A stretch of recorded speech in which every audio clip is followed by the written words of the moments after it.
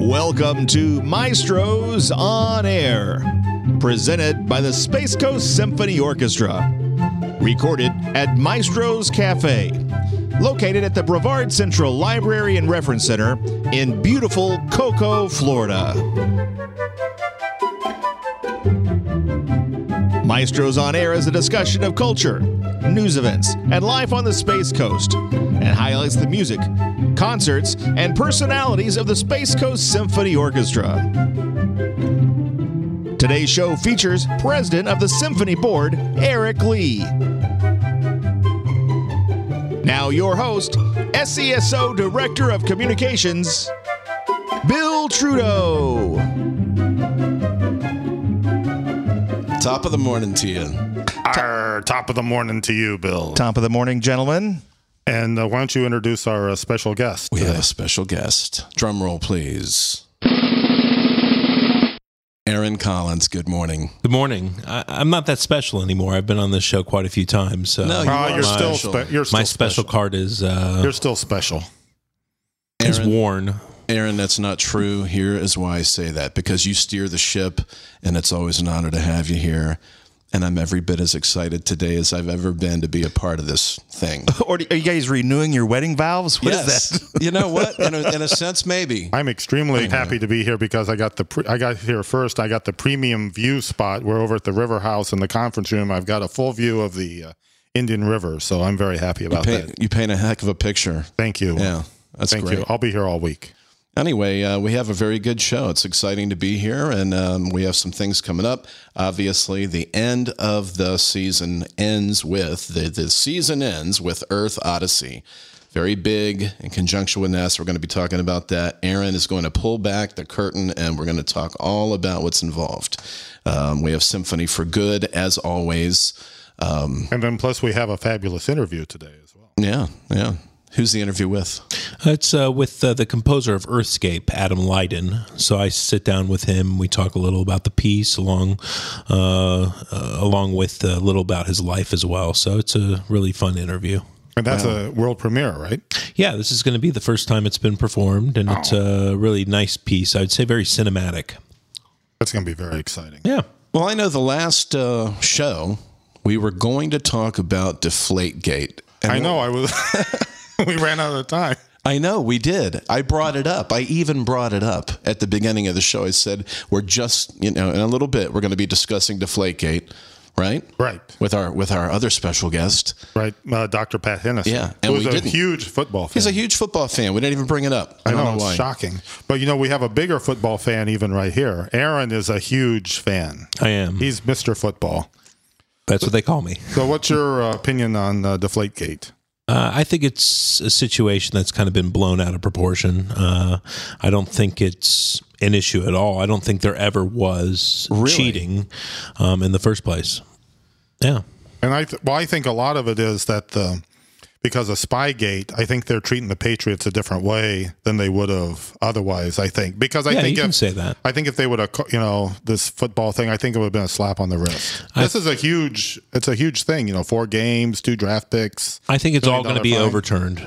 Yeah, you're probably right about that. I think Roger Goodell, the only way to save his job to him is to overturn these things, which would please the Patriots. I think with all this new evidence coming out or all these rebuttal information coming from the rebuttal from the Patriots, I think that things are being pointed out that take the finger off the Patriots and almost point towards the Colts. Wow. Yeah, so I think this situation is far from over, but I think ultimately the Patriots will be exonerated, and I think Roger Goodell will probably be out of a job, and we might be seeing some violations from the Colts. So it's an interesting a lot of things been happening over the weekend. So. Yeah, and Goodell, was friends with Robert Kraft. He was. I don't think they're friends now. But no bigger supporter for right. Goodell than Robert Kraft. Exactly. But, yeah. I would like to point something out, if I may. What's that? Who's to say, look, letting a little air out of a football just might even help somebody else's game. I mean, why is, okay, well, let's see, the Patriots prefer to have less air in the football. You know what? Well, I think a lot of quarterbacks. That's what I'm saying. It's like a horse race, okay? Right. You have horses, and I don't know if you guys are familiar with horse racing, but horses, and the reason I'm bringing this up is because Kentucky Derby just ended, so we do have a lot of people. We have a lot of people that listen, that are horse racing fans as well. You can have a sloppy track as opposed to a hard track. Right. In other words, it's raining, it's a mess, and that skews a lot of bets. A sloppy track, a long shot is supposed to be a favorite when the track is real muddy and sloppy. Right. Well, that's not always the case. Just like this deflate thing, maybe it played in the favor of the other teams. Anyway, I'm not a... Well, you couldn't tell that by the score. Right. But that's why, let me tell you something. If the other team had won, this would not be a big deal.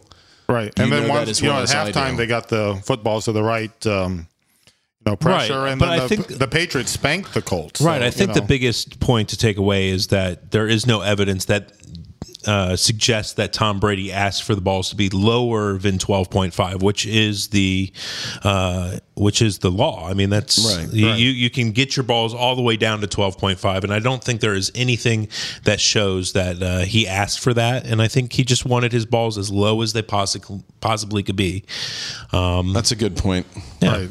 I think that's good. Ladies and gentlemen, thank you for joining us again for Maestros on Air, your center of news about culture and music and life on the Space Coast. And sports. And sports.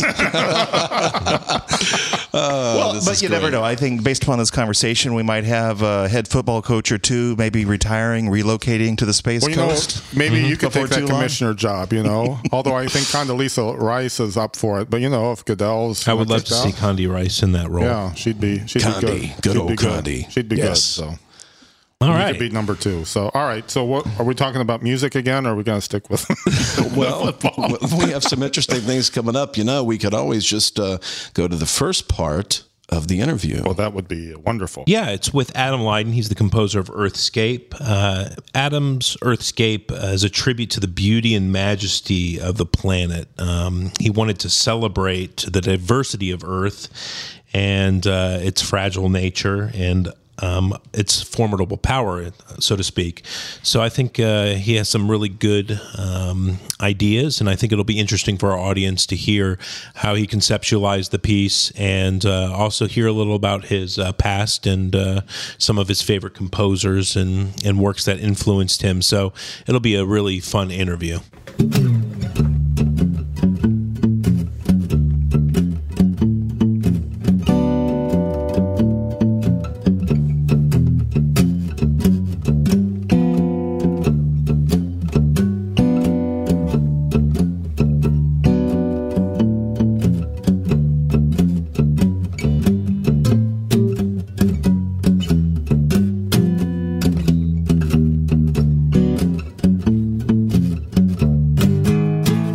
Everyone, this is Aaron Collins, Artistic Director and Conductor of the Space Coast Symphony Orchestra. Hope you all are doing great.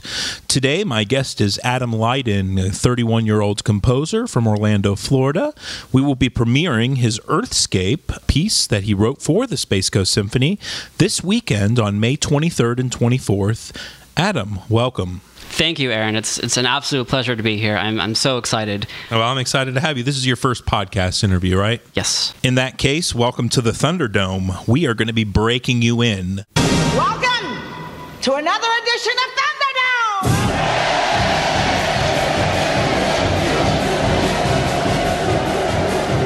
I had to throw in a Mad Max reference. Before we get into your piece, let's get into your life a bit. Can you tell us about how you discovered music? Well, I started when I was 15 years old. I started playing drums, and I'm basically self-taught. Okay. Did you play in bands or in school, or did you play drum set at home, or what? Just drum set at home. Okay. It was a good sized drum set, and Cool. then a year later I started learning guitar. All right.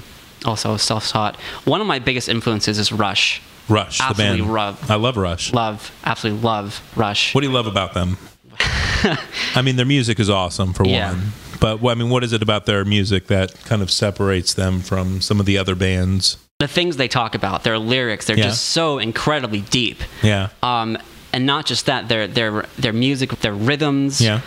I mean, Geddy Lee, he can play the bass pedals, the keyboard, and sing at the same time. That takes talent. Yeah, that it takes does. a lot of talent. Yeah. And then Alex Lifeson, I mean, lightning fast fingers on the guitar. When you're playing, you learning Rush on the guitar and the drum set? Mainly the drum set. Yeah, I was, mainly drum set. really trying to emulate Neil Peart's rhythms, and Yeah.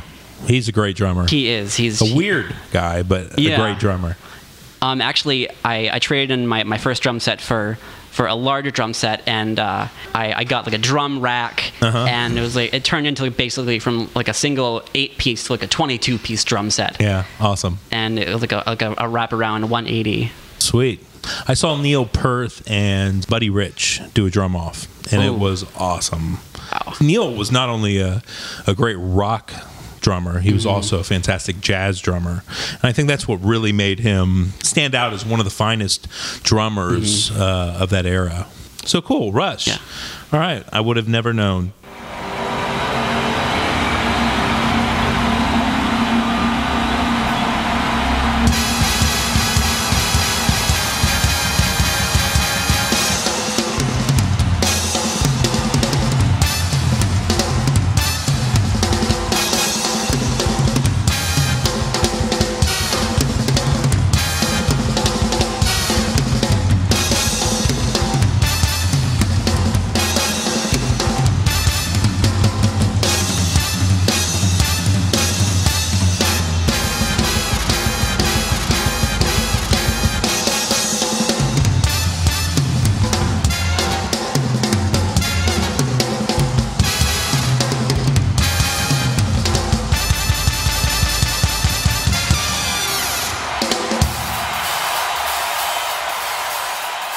When did you actually start getting interested in writing music? I started when I was doing my theater degree at UCF. Okay. I started taking music classes. So you were a theater major to start with? Yeah, Okay. I did my minor in music. Okay. I started taking classes in 2008, and basically I was hearing these musical ideas in my head, these melodies, and what are these things? Where are they Right. coming Yeah, from? yeah. And I wanted to learn how to write them down, how to put them into music. Mm-hmm. And when I first started, I felt kind of incompetent because like it seemed like everyone else knew more than I did, like all the music majors, and I was like taking classes with them. I just felt really incompetent because they had more experience than I Right, did, right. and I'm like trying to catch up, Right. and it was really a struggle for me. Well, a lot of composers, some of the best composers started late in their life as well. Everyone goes through those type of things as a composer. So you found out, you started taking composition classes, lessons, and started discovering how to get these ideas out of your head. Yeah, in 2009 is when I started taking private lessons with Christopher Marshall.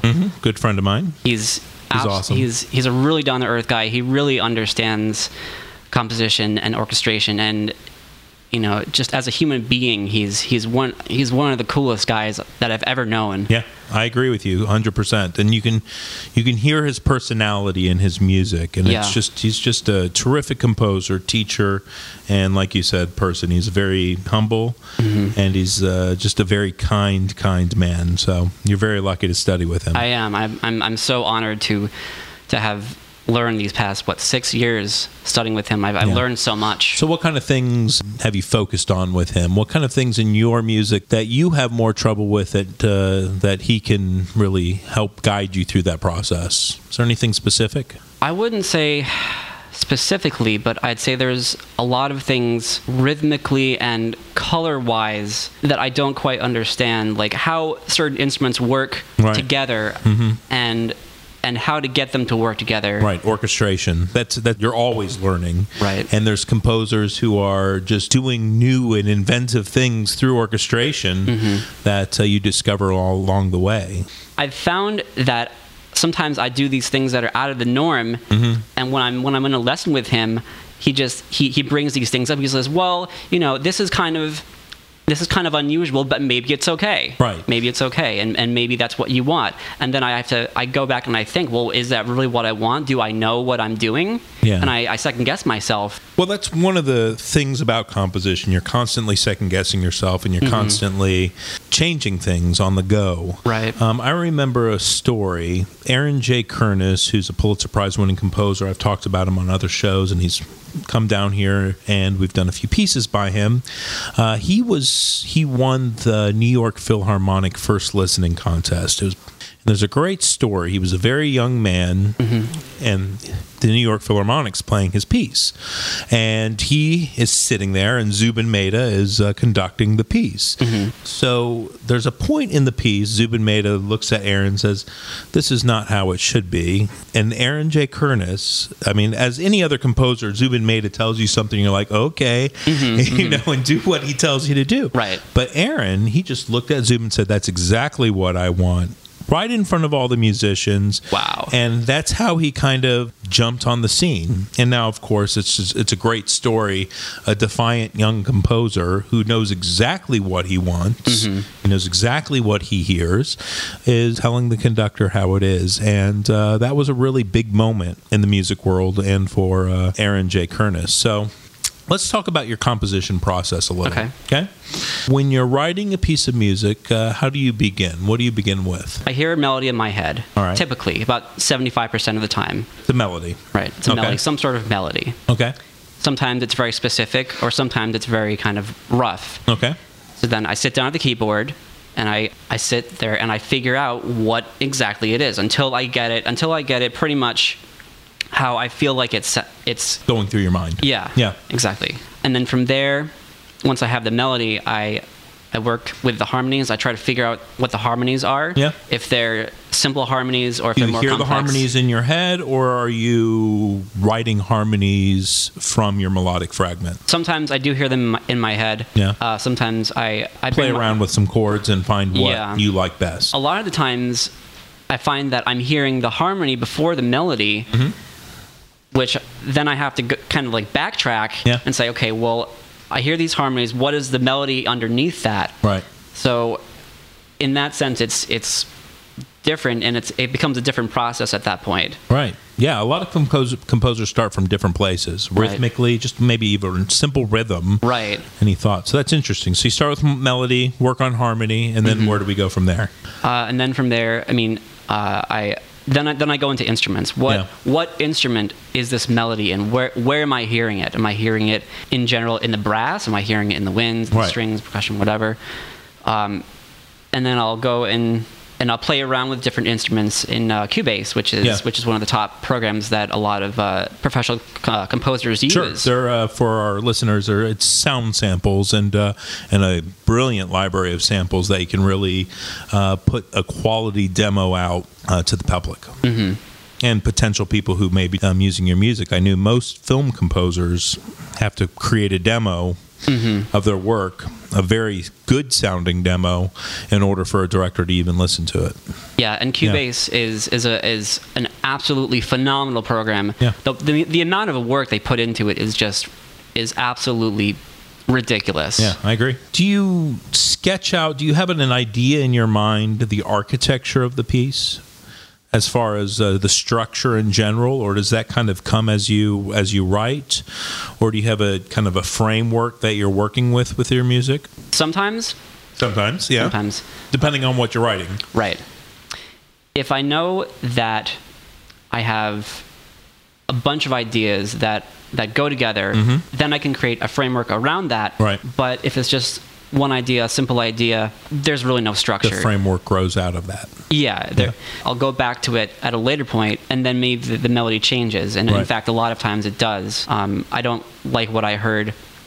I don't like the instrument that it's in. I want to put it into a different instrument. Yeah. And use the color of that instrument to bring out the melody more. Yeah, I mean, instrumental combination can make or break your music, really. Right. And there's a lot of composers who have such a keen ear.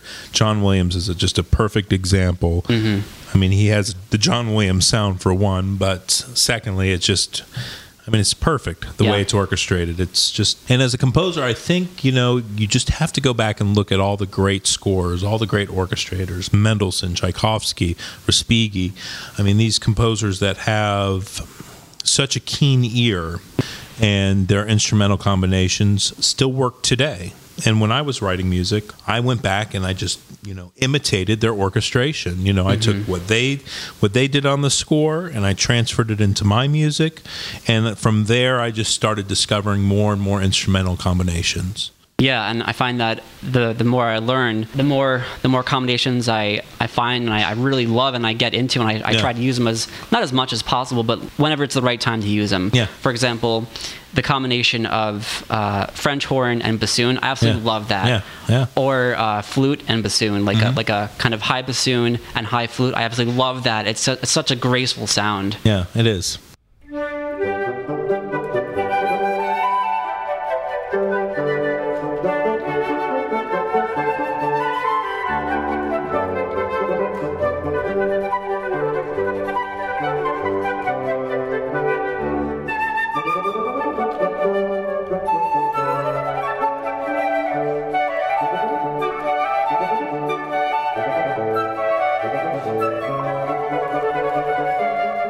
Wow, there's an awful lot that goes into the orchestration. I mean, that's why I like these things. It shows behind the scenes. Good job, Aaron. I like that. Yeah, it's really interesting how he's making it. It's kind of almost like chamber music.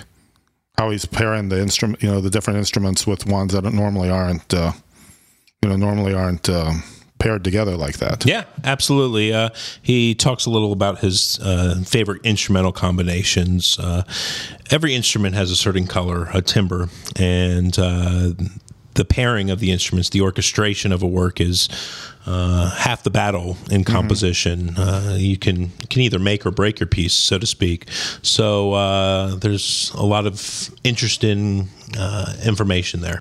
What was his inspiration? I mean, as far as that type of orchestration, did he have any model, or did he just come up with it on his own? Every composer has a few models. A couple composers they try to emulate, so to speak. He talks a little about Respighi, Hansen, and his influences. And so I think for each composer, it's just a bit different. Okay. All right. That's really interesting. And like you said, that's what makes it. They can make or break you, how you orchestrate the music. Absolutely. And there's some composers that just have brilliant orchestration that can just, it can really change the outcome of the piece. If I had it to do over, I think I'd like to be a composer. As opposed to decomposing? Yeah. Seriously, because you seem to have a lot of fun creating. It's all about creation, and they create, and it's basically, people say that the window to the soul are your eyes. No, I mean, yes, but music is also a window to your soul. And I just think they have, I don't know, I just love to, I love the idea of a person sitting down and just letting their mind open up and creating whatever comes to mind, basically. But knowing the intricacies of music allows you to do that. Right. So I just think it's the best of both worlds, and that they're not only a musician at heart, but they are creating. Right. Exactly. If I had to do over, that's what I would do. Oh, well, it's not too late. You're not dead yet. You could still do it. I'm not dead yet. That's true. You could still do it. Yeah. It's never too late. But Aaron composes too. I mean, you're a composer yourself. I am, yes. Yeah. I haven't written as much as I would like to. Actually, I haven't written anything the last couple of years since I got so busy with conducting. It's been conducting kind of took my passion away from composition and moved it towards getting in front of the orchestra. But I am writing a piece this coming season, which I'm excited about getting back into it. But yeah, it's a fun process. It's a very lonely process, but I think really rewarding one. Mm-hmm. So what's your, like with orchestration, because I know the type of music you like. What are you looking at as far as like? It varies. I mean, when I started out young, Tchaikovsky, Mendelssohn, those were two composers that I really emulated in my orchestration. I mean, they're kind of the standards of orchestration, right? How to really make an orchestra shine. But as I evolved, so did my interests. So into contemporary music, Stravinsky, Respighi, Mahler, those composers really influenced my orchestration. So, yeah. Right, and Richard Strauss is a master orchestrator, and Absolutely. we'll be doing that this weekend. So. Yes, and it's a very large orchestra. This particular work, also Sprach Zarathustra, he uses the whole gamut of orchestra of instruments in this piece, and I think it's going to be very exciting. And you're right, his orchestration is just really brilliant. Right, he would have been, if he was born in a little bit early, or later and been like a film composer, he would been really owning Hollywood, I think. He would have owned Hollywood. Yeah, because a lot of the great composers the film composers have stolen from Richard Strauss and all the other, like a Johann Williams. Well, I didn't want to say that. Oh, that's a good one. No, you didn't have to. Jeremy did. Right, but you know what? Talent borrows, genius steals. So yes, but it's true. Yeah. Yeah, that's Really a good great. point. And then we're also. Oh, go ahead. No. You first. I insist. Oh, You two are like heckling Jekyll. After you. No, after you. No, I insist. No, I was actually going to say we're doing. Also, we haven't really talked about this. Doing the Robert Schumann Concertstück for 4 horns. Aaron, you're a horn player. Mm-hmm. What was your inspiration? Like, what recordings and things did you listen to? Because when I was going to school, Chicago Symphony came out with a recording with Clevenger on. I mean, that was like a really Clevenger's one of the really huge benchmark horn players that all horn players listen to. I really, as a horn player, I really gravitated to the recordings of Dennis Brain, and then also Farkas and Tuckwell, just a little. But yeah, Dale Clevenger. So Chicago you're familiar Symphony. with that recording, obviously. Yeah, absolutely. Yeah, I mean that's. I remember that was what came out was. I mean that was a huge recording. Da, da, da, da, da, da, da. Huge. Yeah, it's a great piece. I'm really. I don't get to play on that one, so I'll get to listen to it. So. Well, we have a very exciting season coming up. Let's talk a little bit about Symphony for Good, if we could. Okay, we can do that. I have been very busy going to the mailbox this past week, and there have been like tons of envelopes. You go once a day, right? Once a day, and is that what the doctor ordered? Yeah. Okay. Once a day keeps the treasurer away.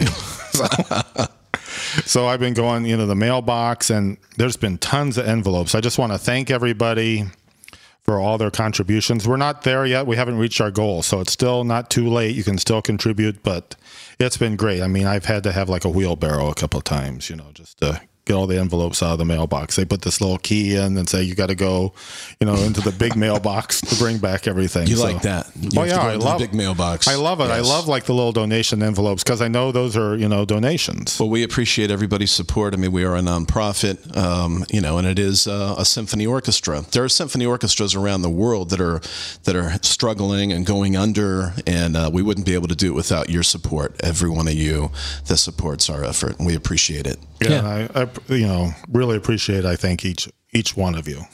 Well, what about going to part 2 of this amazing interview?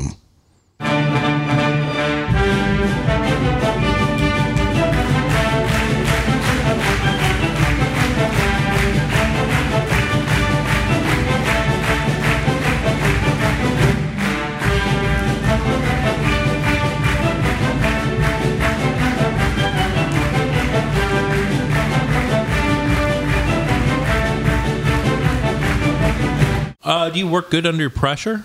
Yes. You do? Okay, that's Definitely. good. That's a good trait to have as a composer. Yeah. Do you have any favorite composers? Yes. Okay, good. Who are they? I love Respighi. Absolutely love Respighi. What do you love about Respighi? I mean, The Pines of Rome.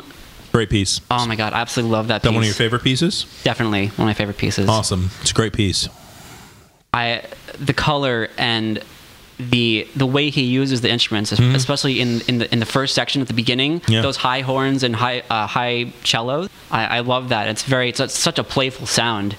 Absolutely. Respighi just had a keen ear and just really knew what sounded great, and he could really make an orchestra shine. Yeah, Pines of Rome is a perfect example of it. It has everything from the opening of the first section, which is just shrill sounds and just a circus-like atmosphere, going all the way to the last movement, which just builds up to one of the great iconic moments in all of music.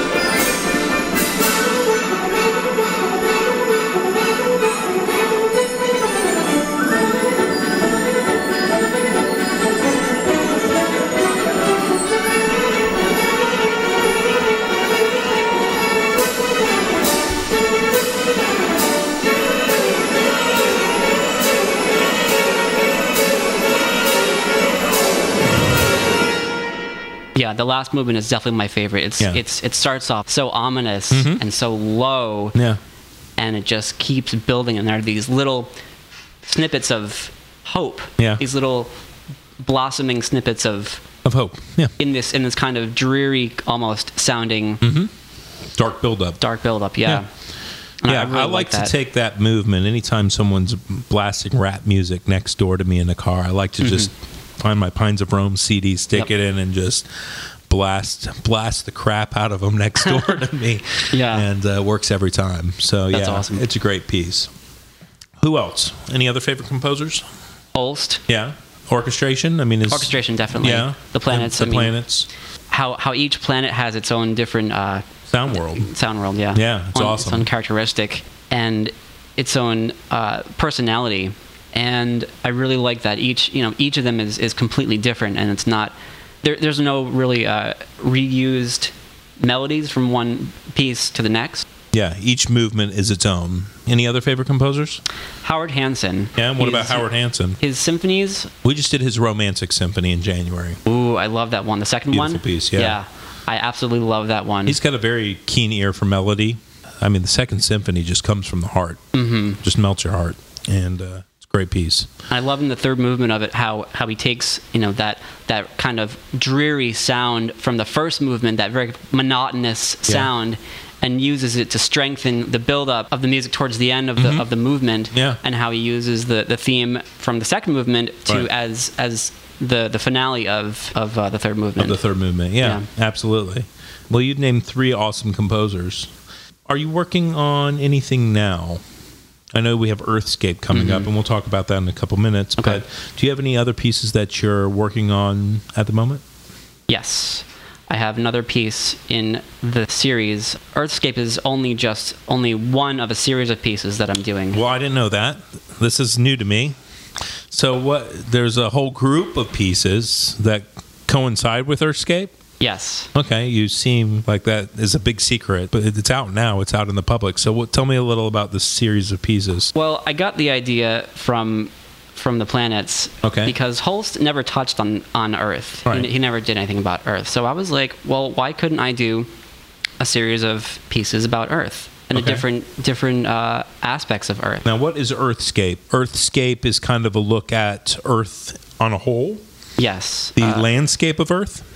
Well, it's a tribute to it's a tribute to Earth. It's a tribute to the majesty and the beauty and the uniqueness of Earth, and it's a celebration of life. Right, and there's a simplicity to your work as well. Just these beautiful chords, much like Hansen, actually. There's a lot of simplicity in some of the lines that you write in this piece of music, and I think our listeners at the concert are just going to love your piece. I'm really excited about it. Let's skip ahead to your next piece. So what are you working on now? Now I'm working on another piece in the series called Earthshine, which is going to be about light and luminescence and forms of life that create it. Okay.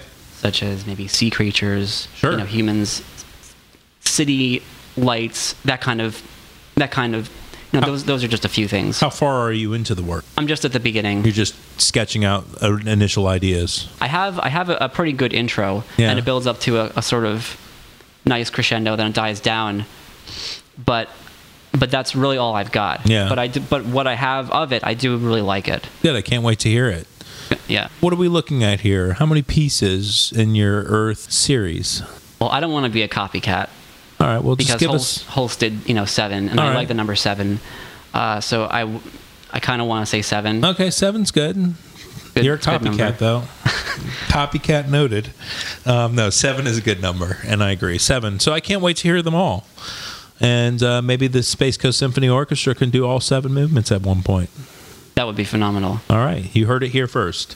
Well, I want to thank you very much for coming here today and talking to our audience and to me about your piece. If you want to hear Adam's music, you can hear a piece of his called Earthscape on our Earth Odyssey concert. It's on May 23rd and 24th. You can find more information on our website, www.spacecoastsymphony.org. And you get to meet Adam at this concert and hear his awesome work. So, Adam, thank you so much for joining me. Thank you for having me, Aaron. It's an absolute honor to be here. Honor's mine, my friend. Thanks.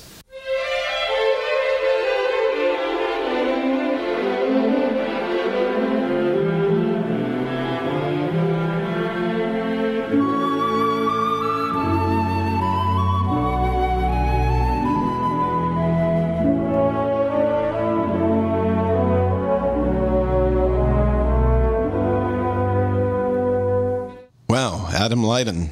That was very interesting, Aaron.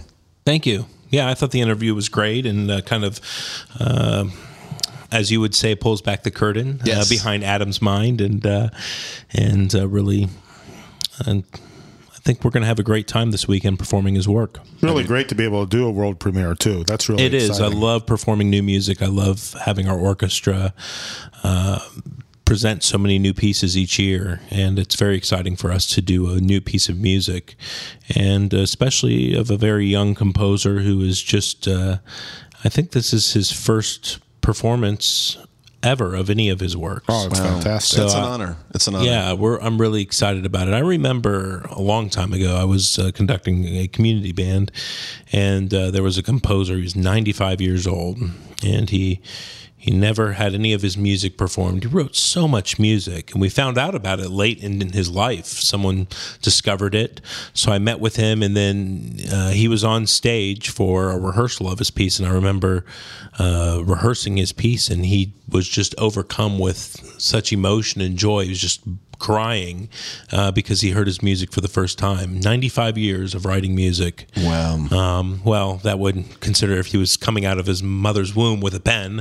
So, 80 years of writing music. Sure. And hearing his music for the first time was a really powerful experience for him and also for the musicians and myself. And also for the audience. I mean, that's a real treat for the audience to get to hear new music, because a lot of orchestras, they don't play anything new. Right. There's always the question, does new music turn off an audience? And that's kind of the question and the challenge a lot of orchestras are facing. A lot of composers as well. Composers, so many brilliant composers out in the world today. And, some of their music, only reaches so many people. And so it's a real challenge, I think, because there are the traditional orchestral patrons that, don't like new music or who, scoff at the idea of hearing new music.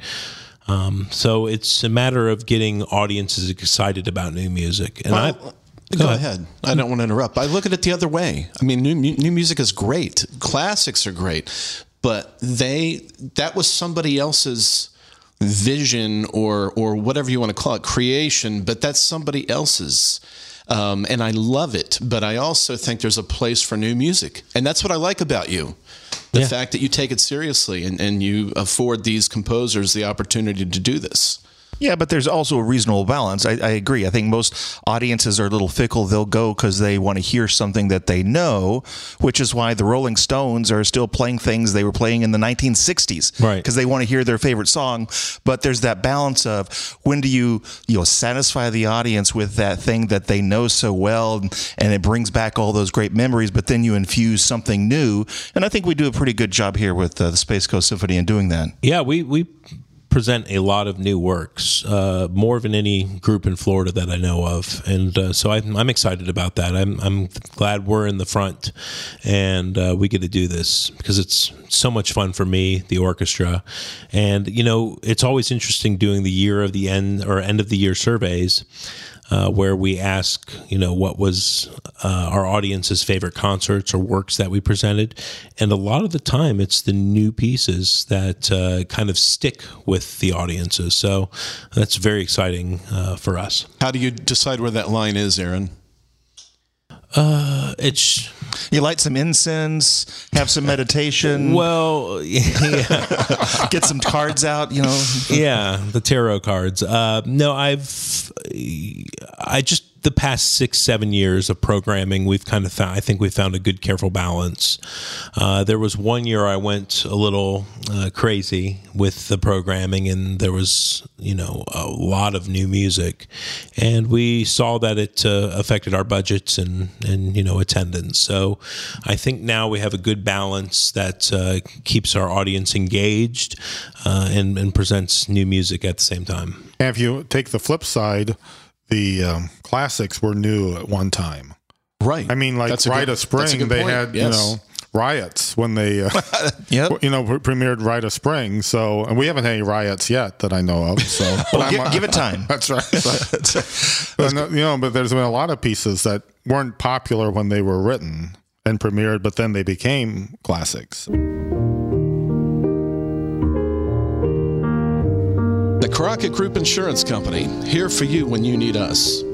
As you look to satisfy your insurance needs in Vero Beach, the Crockett Group stands out in offering you proven performance and superior customer service. Meet our experienced, mature, and professional staff and see what the Crockett Group can do for you. Just visit info@thecrockettgroup.com. Not to switch gears, but let's talk a little bit about Marion Kruger. Oh yeah, we talked about her last week.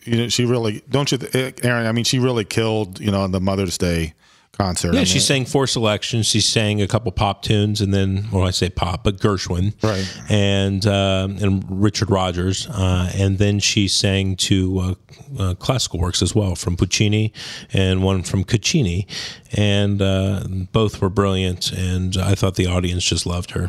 I think we have a clip of the Puccini, don't we?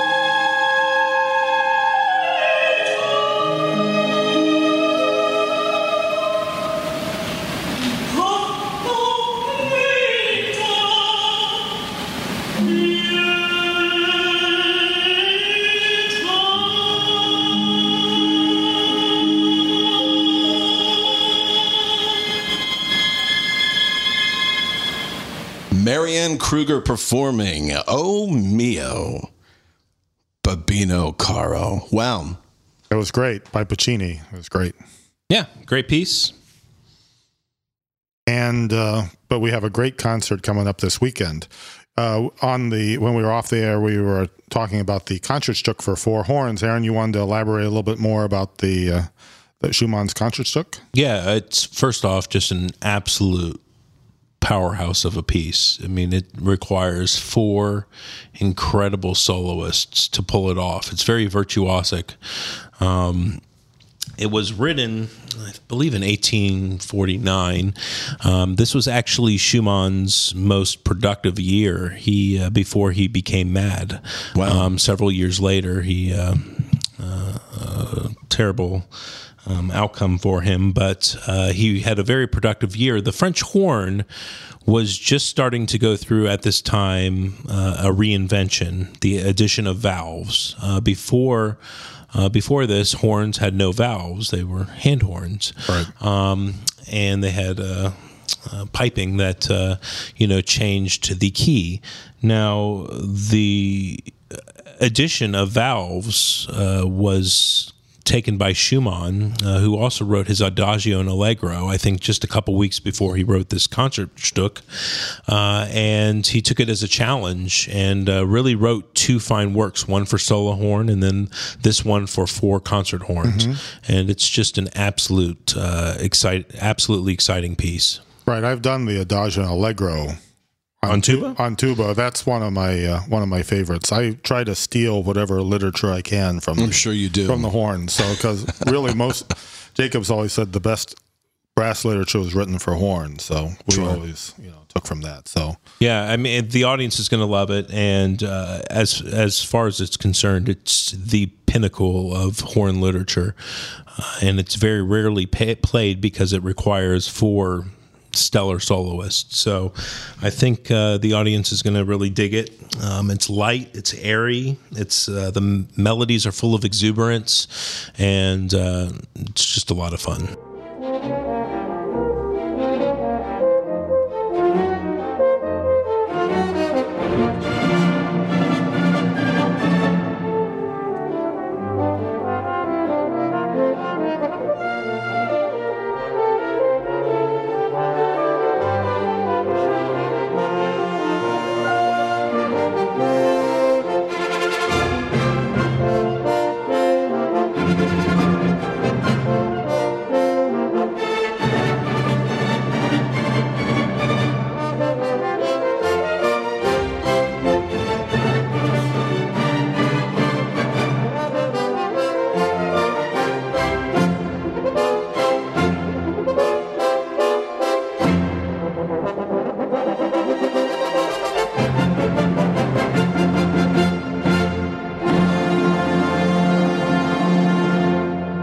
All right, that was great. I'm really looking forward to that. It was inspiring. It was inspiring. The audience is going to love it. Yeah, they are. And the 4 soloists that we have, Juan Barrios, Maria Sirkin, Jennifer Mashuli, and John Reither, all 4 of them have performed with the orchestra as principal horn in that capacity over the years. So it's going to be great bringing them all back on stage to perform.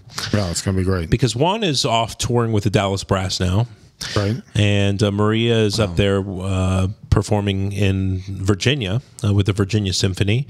And Jennifer Mashuli is up in Pennsylvania with the Kennett Symphony. And John Reither is the only horn that has remained, and he performs with us regularly. So right, it's going to be great. Yeah. Looking forward to it. These guys are so busy. I don't know how they keep their schedule straight, honest to God. We're lucky to have them all here for this weekend. So. Absolutely. I think the crowd is going to be in for, the audience is going to be in for a very big treat. Right, it's going to be a great warm-up for the feature, also Sprach Zarathustra. Why don't you tell us a little bit? Because we've been just talking about the sunrise scene the last few one of the most famous pieces, but that's typically what most people only know of. They know from the whole first suite. 2 minutes. Right. It's amazing. And they may not even know the first 2 minutes if it wasn't for Stanley Kubrick's inclusion in 2001. Right. It's a shame because the piece is a really great piece of music. It's 35 minutes long, and it's some really thrilling writing throughout. A very hard piece. I think for the orchestra going to be one of the more difficult pieces we've performed in our history. Just a couple points. This was a homage to Nietzsche. Nietzsche was a great philosopher, writings, and Strauss was very inspired by his writings. And it's more of a homage rather than a direct tone poem. The piece itself, what we're very familiar with, starts off, of course, with just a very low murmur and the organ, string bass, and the contrabassoon. And it just really starts from the depths of the orchestra, and it's almost out of the range of human hearing. And then, of course, the trumpets, enter in unison with the famous phrase, CGC. And it's just an incredible opening fanfare by Unison Trumpets. And the effects are identical to almost that of Copland's Fanfare for the Common Man, where he uses those opening intervals in the trumpets that give us the feeling of strength, breadth, optimism, possibility. Life. Right. And it's very important to also note the repetition.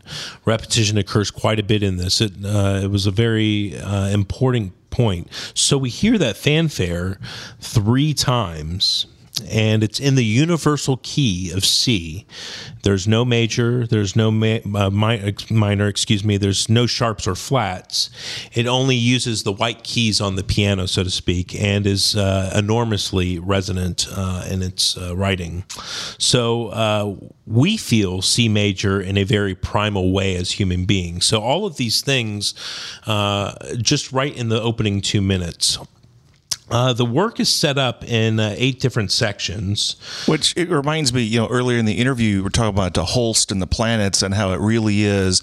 Each of the planets have its own different mood. If you go through also Sprach Zarathustra, very similar in that, there are these different scenes, and although there's a theme that goes throughout, they're very different feel. Right. We only hear that theme in its full glory right from the opening 2 minutes. It's brought back those intervals. Right, there's little snippets. There's little snippets of it, but yeah. So after the fanfare, there's 8 movements. They're all connected. There's no pause between them. And they all are episodic in nature. And I just think it's just going to be a really great piece. The audience probably doesn't know the entire piece, so it's going to be fun presenting it to them, and also pairing it with the images on the screen that NASA has worked on. The first movement, of course, is the sunrise, and man feels the power of God, and but man still longs, and he plunges into passion, which is the second movement, and finds no peace. He then turns towards science and tries in vain to solve life's problems in a fugue, which is the third movement. Then agreeable dance tunes sound, and he becomes an individual, and his soul soars upward while the world sinks far below him. And that's kind of the quintessential essence of Nietzsche's work. And it was very meaningful to Strauss.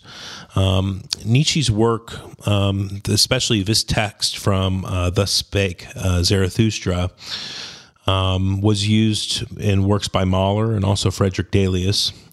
But Strauss not only just used a part of his text, he used this work, which is a purely orchestral representation of Nietzsche's work. And from the time of the premiere, commentators, other philosophers, critics, all have attempted to find a direct relationship between the music and Nietzsche's text.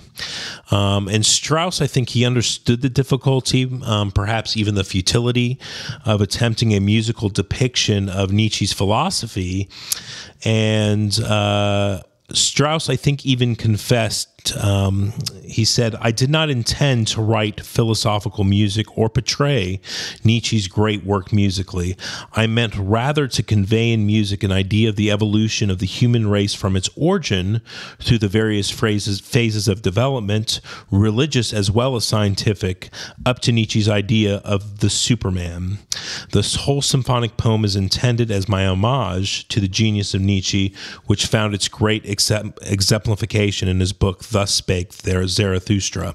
So I think it's just a really deep work, and just one that just connects to the soul. And it did certainly for Strauss, and I feel that his writing will connect with our audience as well.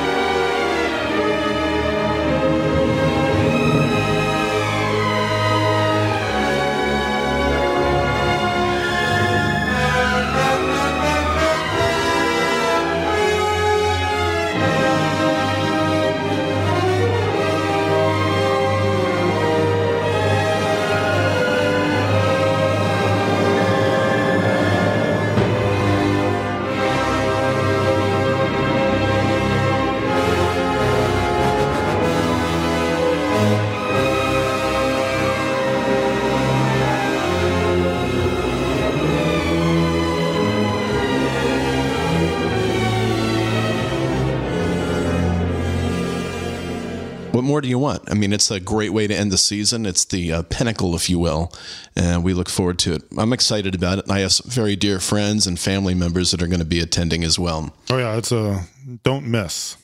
Yeah, absolutely. Get your tickets if you have not. Get them. And what are the times for this concert? We should probably review those, even though we've been talking about them for like the last month. Well, it's the 23rd, right? Saturday, May 23rd at 7 p.m. at the Scott Center, one of my favorite venues. Yes. Yep, yeah, mine too. And then Sunday, May 24th at 3 p.m. at beautiful Vero Beach High School.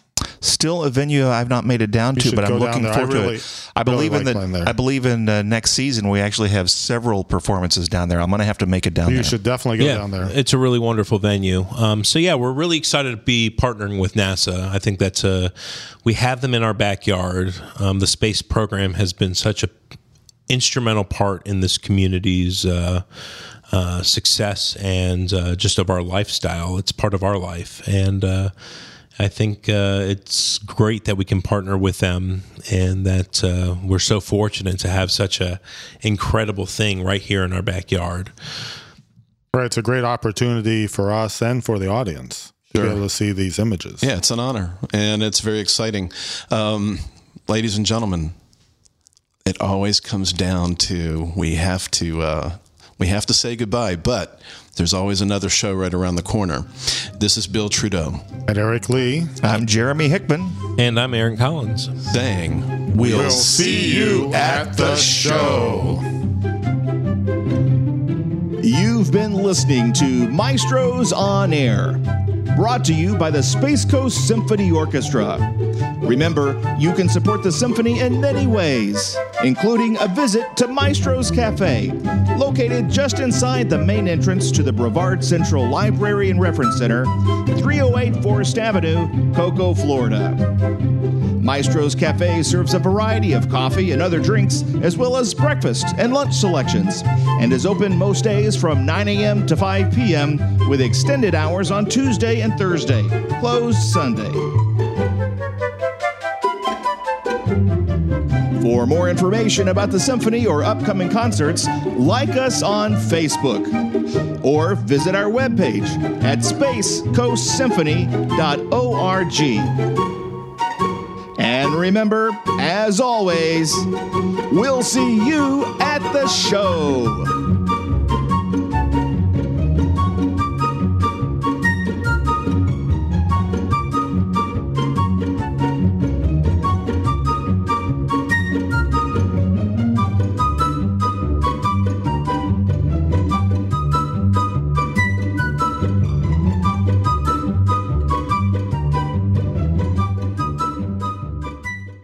A Peak Velocity production.